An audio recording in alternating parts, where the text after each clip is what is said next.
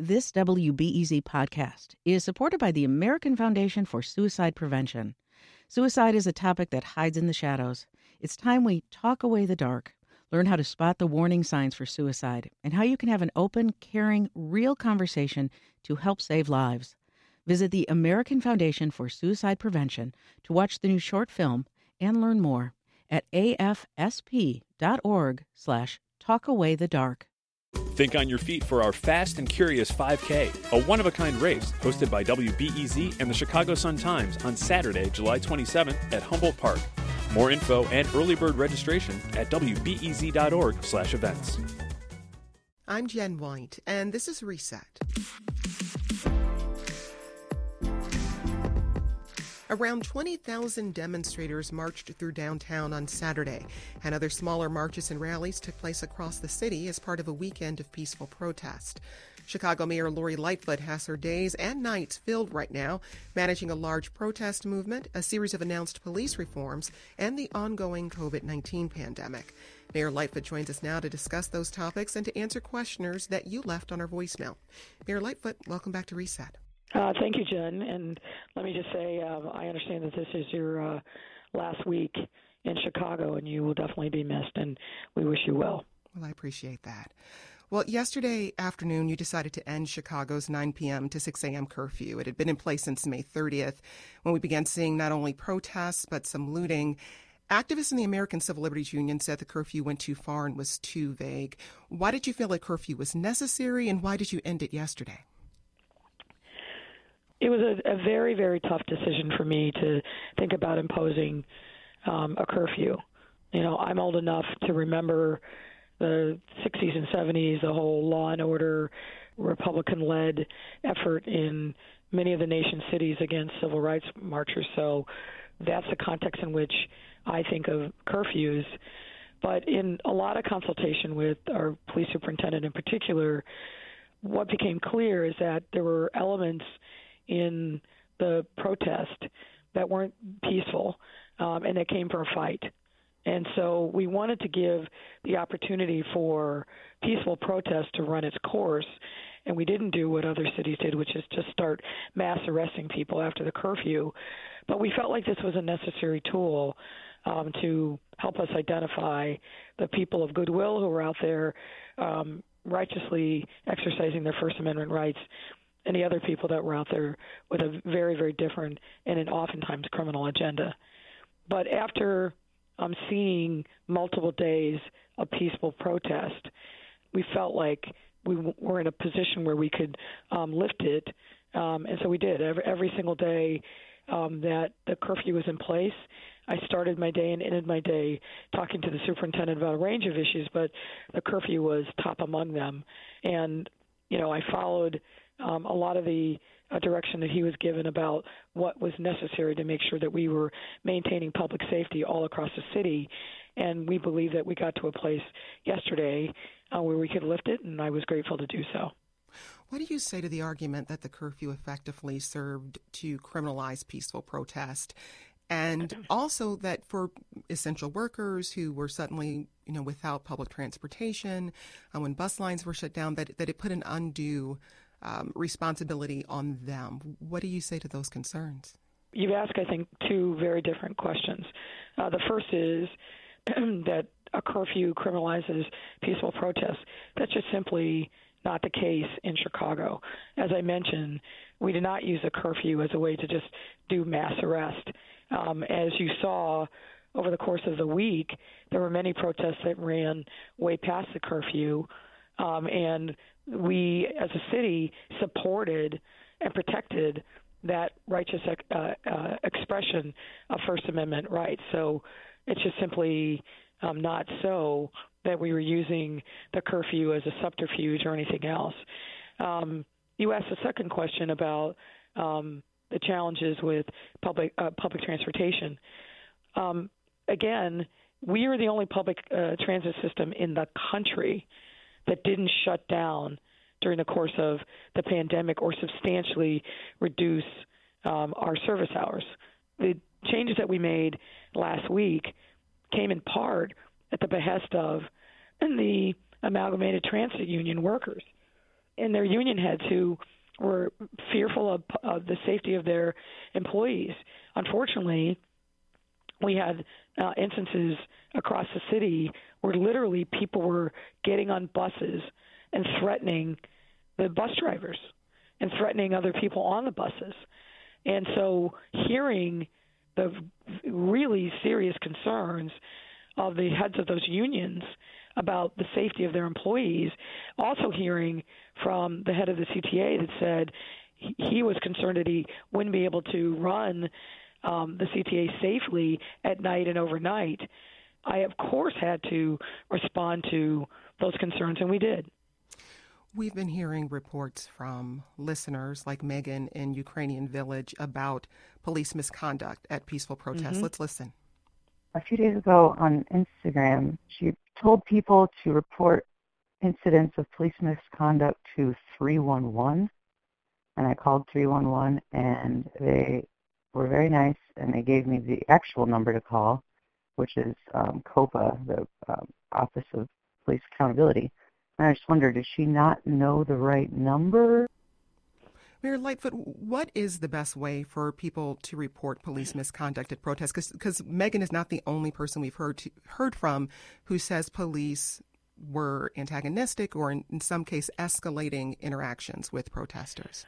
The best way is 311. It's simple. People can remember it, and then they will get connected up with COPA, which is, it sounds like essentially what happened with Megan. Obviously, people can also go online to COPA's website, the Civilian Office of Police Accountability, and file complaints directly. And the number for COPA, we should mention, is 312-743-COPA. That's 312-743-2672. When we turn to this question about police reforms, you announced a series of reforms to be implemented within 90 days. That includes more training, community involvement, officer wellness programs, and more. Talk about how you're approaching this question. I think in this time when there's a heightened concern about the legitimacy of policing, a lot of people feel like they have been abused and mistreated by the police. In order to restore legitimacy, the community has to be a part of that process. And I will say I've been frustrated at the slow pace of the consent decree process, and that's why I put the department on the clock on these measures that are specifically designed to bring the community into how officers are trained, into the cultural literacy that officers need to be able to effectively do their job. Right now, if you're an officer and you get assigned to a new district, what you get is basically the crime statistics, but you don't get any sense of the texture and nuance and beauty of our 77 communities. And we need to change that around, and we need to do that with the community leading that transformation of how officers are equipped with tools to understand the communities that they are serving.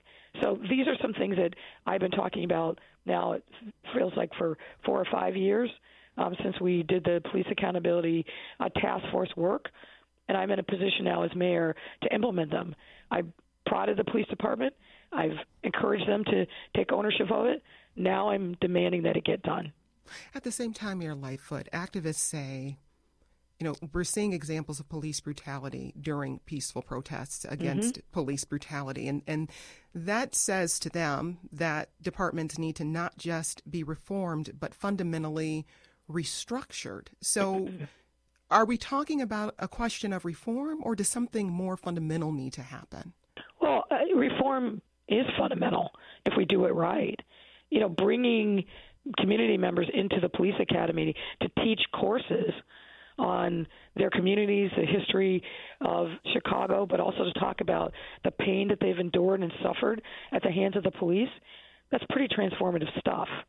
So I think that we have an opportunity in this moment to turn the pain that people are experiencing into transformative opportunities to really rethink what public safety should look like in communities across Chicago as led and directed by members of the community. It's got to be a partnership. And for too long, the community's been locked out of having any real substantive say. And I think we've got an opportunity to turn that around, and that's exactly what I'm recommending and pushing for as part of these reforms. Remember, Chicago's under a consent decree, and there's a lot of transformation that's going to happen throughout the course of our time with the independent monitor and federal court supervision. And we need to make sure that that work is much more visible to people in the community so they see exactly what's happening and have transparency around the pace at which it's happening. Well, that question about community involvement actually takes me to our next question from Dina in Rogers Park. Let's listen. Okay. What will she do about the Grassroots Alliance for Police Accountability's ordinance for Civilian Oversight Commission that is languishing in committee right now? And how will she push that through for a vote? And what will she do to fulfill her campaign promise of having a Civilian Oversight Commission for police accountability? And the second question is, what is she doing regarding the reform of police contracts? So questions there from Dina about the latest on creating a Civilian Oversight Commission for police accountability and reform of police contracts. Your response? So two questions there, right? One is GAPA. My team has been working diligently for months with the GAPA folks to reach some agreement on the final issues in standing up GAPA. And I'm hopeful that we'll be able to bridge the final gaps and on a couple of key issues. We have been actively involved with GAPA, their council, and also we've gotten the Public Safety Committee itself involved. I'm actually scheduled to have another meeting about that later today. So we're very keenly focused on making GAPA a reality. Can you give us some insight on what those remaining issues are? I don't want to get into the specifics because I really think that we're kind of at a critical time, but they're really down to one or two issues. I think we've reached agreement on the vast majority of them, and I'm hoping that we'll be able to get the last couple resolved. Regarding the police contracts, you're not going to find a more fierce advocate for really rethinking the police contracts than me. I have been involved in this work now directly for 4 or 5 years. I've met with and helped lead a number of working groups around the things that need to be changed in police contracts, from accepting anonymous complaints to making sure that we hold officers much more accountable and have a streamlined disciplinary system so that we can do that, and it's not years and years in the works. So we are in the process of finalizing, we hope, with the arbitrator, accountability measures for the sergeants, lieutenants, and captains, and then we will start the work with the FOP contract. But my view is that these police contracts have to be opportunities where we speak our values as a community. They have to be. It can't just be transactional and just about dollars and cents. And I know we're going to have a fight on our hands. We've had a fight on our hands with the contracts that we've been taking on so far. We're going to have an even greater fight with the FOP, particularly given the new leadership, but it's a fight that we must have. And I'm committed to making sure that these contracts are no longer an impediment for accountability. And you mentioned new leadership. John Catanzaro is the new president of the FOP. As we pointed out on the show Friday, police brutality and racism are at the heart of this protest movement, but it's expanding out from that now. Activists are talking about the abolition of prisons, the removal of police from schools. Last week, Eric Garcetti, the mayor of Los Angeles, said he'll cut as much as $150 million from the LAPD budget and reinvest that money in youth jobs, health initiatives, peace centers. What is your thinking about reallocating some of the $1.7 billion of what's budgeted for CPD here in Chicago to invest in similar initiatives? If you unpack, I think, some of the conversation around this issue, really what it fundamentally comes down to for me is people in pain saying, my communities matter, we need more resources, and we need real, tangible investments. And I agree with that 100%. That's why I ran. I ran on the notion that our neighborhoods had been deprived of resources for way too long, that equity and inclusion was not the North Stars and how we made decisions about where we invested.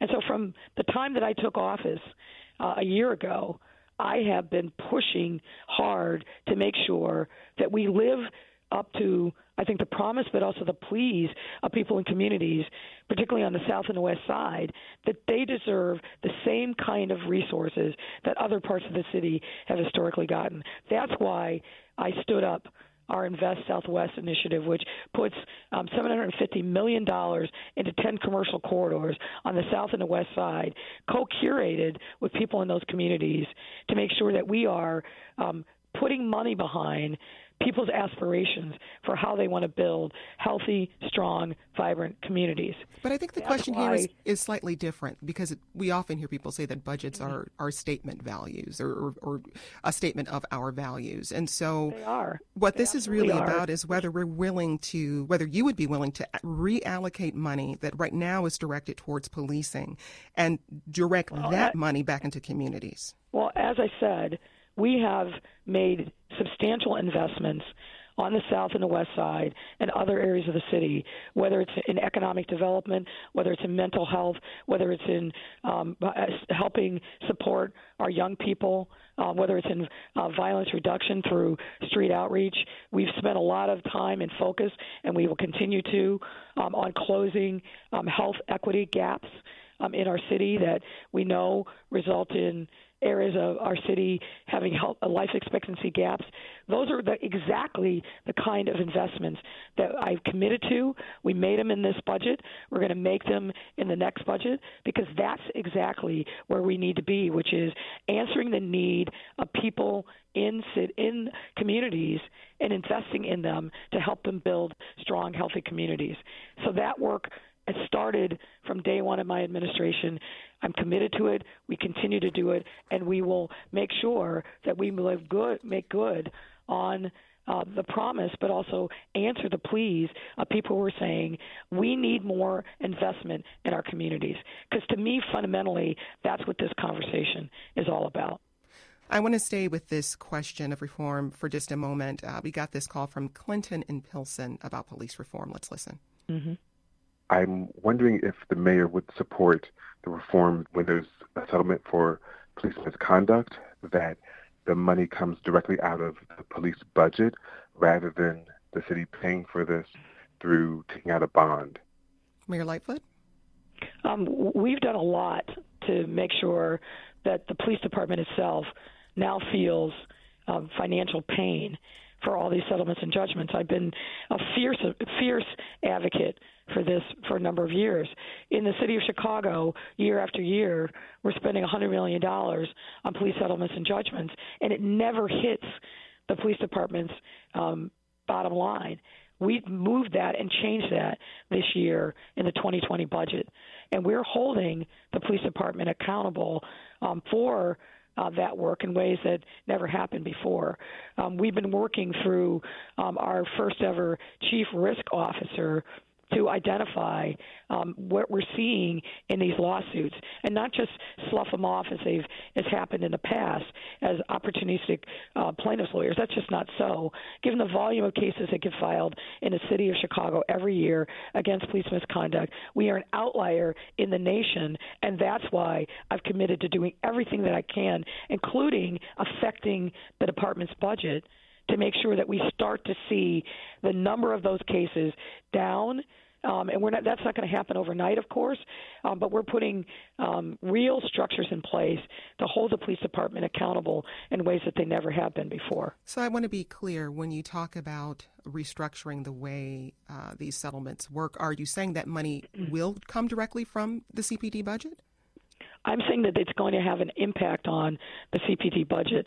Obviously, we're not going to turn around cases that have been in the works for a number of years. But part of the problem, Jen, is no one was even asking the question, why are we getting all these cases?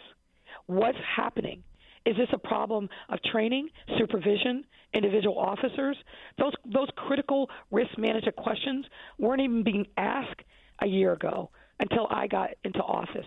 So we are holding the police department accountable to ask those questions and make sure that when we see that there's a problem in either training, supervision, or individual officers, that there's an accountability that happens and that the lawsuits aren't just the responsibility of the law department. Dealing with those issues now is front and center and accountability for the police department in ways that has never been before in the history of the city.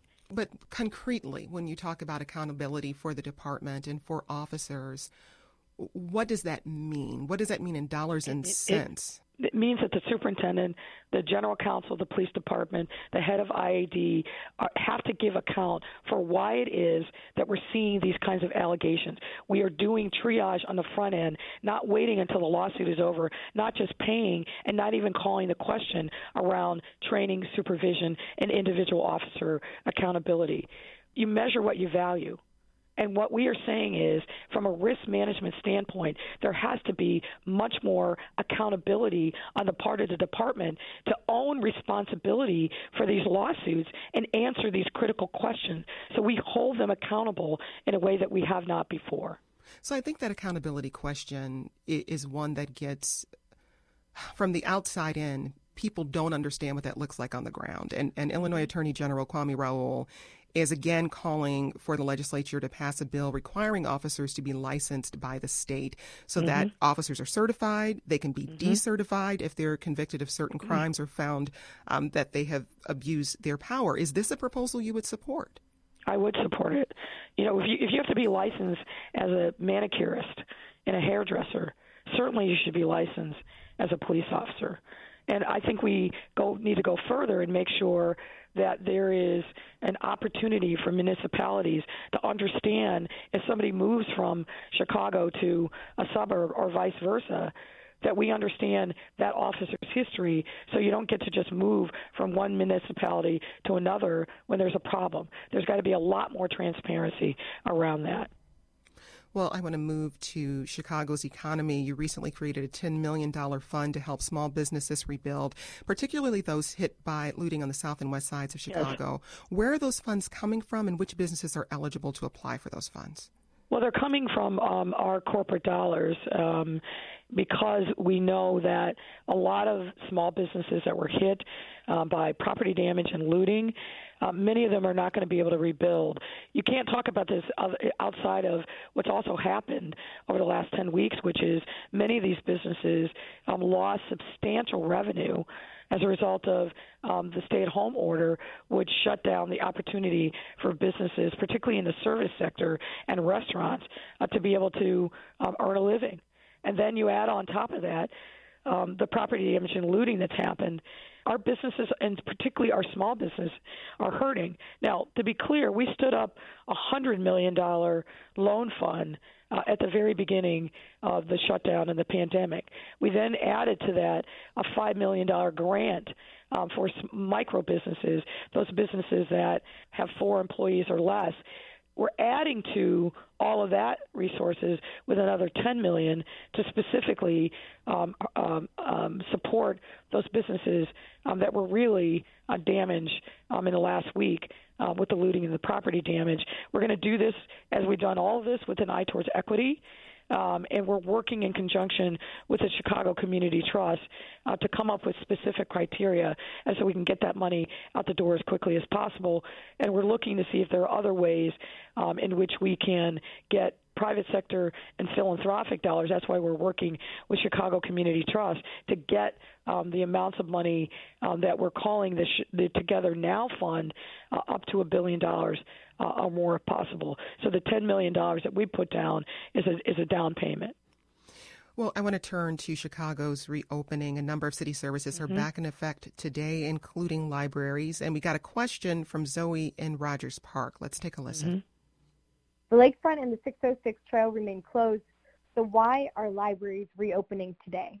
As the child of a Chicago public librarian, I'm worried about my dad. He and other library staff have become essential workers, but without a supply of KN95 masks, updated ventilation systems, and strict safety protocols and PPE for the staff and public, reopening should be staggered and offer curbside pickup and online programming. In the rush to be one of the first major library systems to reopen, how can you ensure that we aren't the first to see COVID-19 casualties? So Mayor Lightfoot, Zoe, saying there that library staff do not have adequate PPE to keep themselves and patrons safe. Your response? Yeah, that's actually not accurate. As hopefully she and certainly the staff know, the library staff was brought back now probably 2-3 weeks ago to come back in, take an assessment of what they needed in individual libraries to be safe, plexiglass barriers to the kind of cleaning that needed to be done with the level of frequency, and of course with protective materials, including masks and gloves. And I have a great deal of confidence in our library commissioner and the senior staff. They were very thoughtful and thorough in the plan that they put together and presented before the libraries opened up today. So I think we've got a good plan that protects the workers, that protects the patrons that will come in, and we're going to be watching this very, very closely as we are with the opening of other city resources to make sure that we are first and foremost keeping the workers safe, but also keeping library patrons safe as well. So we've only got a minute left with you, Mayor Lightfoot, and I find myself thinking back to your inauguration speech. And in that speech, you focused heavily on equity, and you talked about sharing power with the people of Chicago. Mm-hmm. And I wonder, as you reflect on these last few weeks, whether or not your thinking around what that looks like in practice has shifted or expanded. I think it's a little of both, right? What I know is that people want to be heard. They want to make sure that their lived experience is actually reflected in policy decisions. And so the thing that we've done from day one of this administration is made sure that we build deep, authentic, and lasting relationships with stakeholders across the city. Now, we're not always going to agree on every issue, but it's the authenticity of those relationships that really carries the day. And I think about what we've been through as a city in responding to COVID-19, which, by the way, is still very much part of our present. We've leaned into those relationships, whether it's around racial equity, whether it's around making sure that we are feeding our folks across the city and making sure that we fulfill those needs, whether it's around affordable housing, or making sure that we've got plenty of quarantine and isolation space. The city itself can't do that without partnerships of people in the communities, without local experts, but also just local stakeholders, ordinary residents who understand what the needs are in their community far better than we're ever going to. It's those partnerships that have sustained us and really gotten us through, and that we're going to need going forward. In particularly the events of the last week have really reinforced to me the importance of making sure that people are on the journey with us, that we are listening, that we are hearing the plaintive pleas and cries from neighborhoods. That's not changed. If anything, my resolve around making sure that we continue to listen is even more resolute now. That's Chicago Mayor Lori Lightfoot. Mayor Lightfoot, thanks for speaking with us. Thank you. And that's today's Reset. For the latest on the Chicago protests in the wake of George Floyd's death at the hands of Minneapolis police and the ongoing reopening of the city during the COVID-19 pandemic, tune into 91.5 WBEZ or go to WBEZ.org. I'm Jen White. Thanks for listening, and let's talk again soon.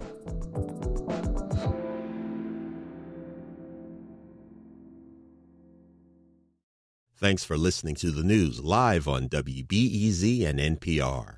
The WBEZ stream sounds great in the kitchen on your smart speaker and anywhere on the WBEZ app. Listen every day.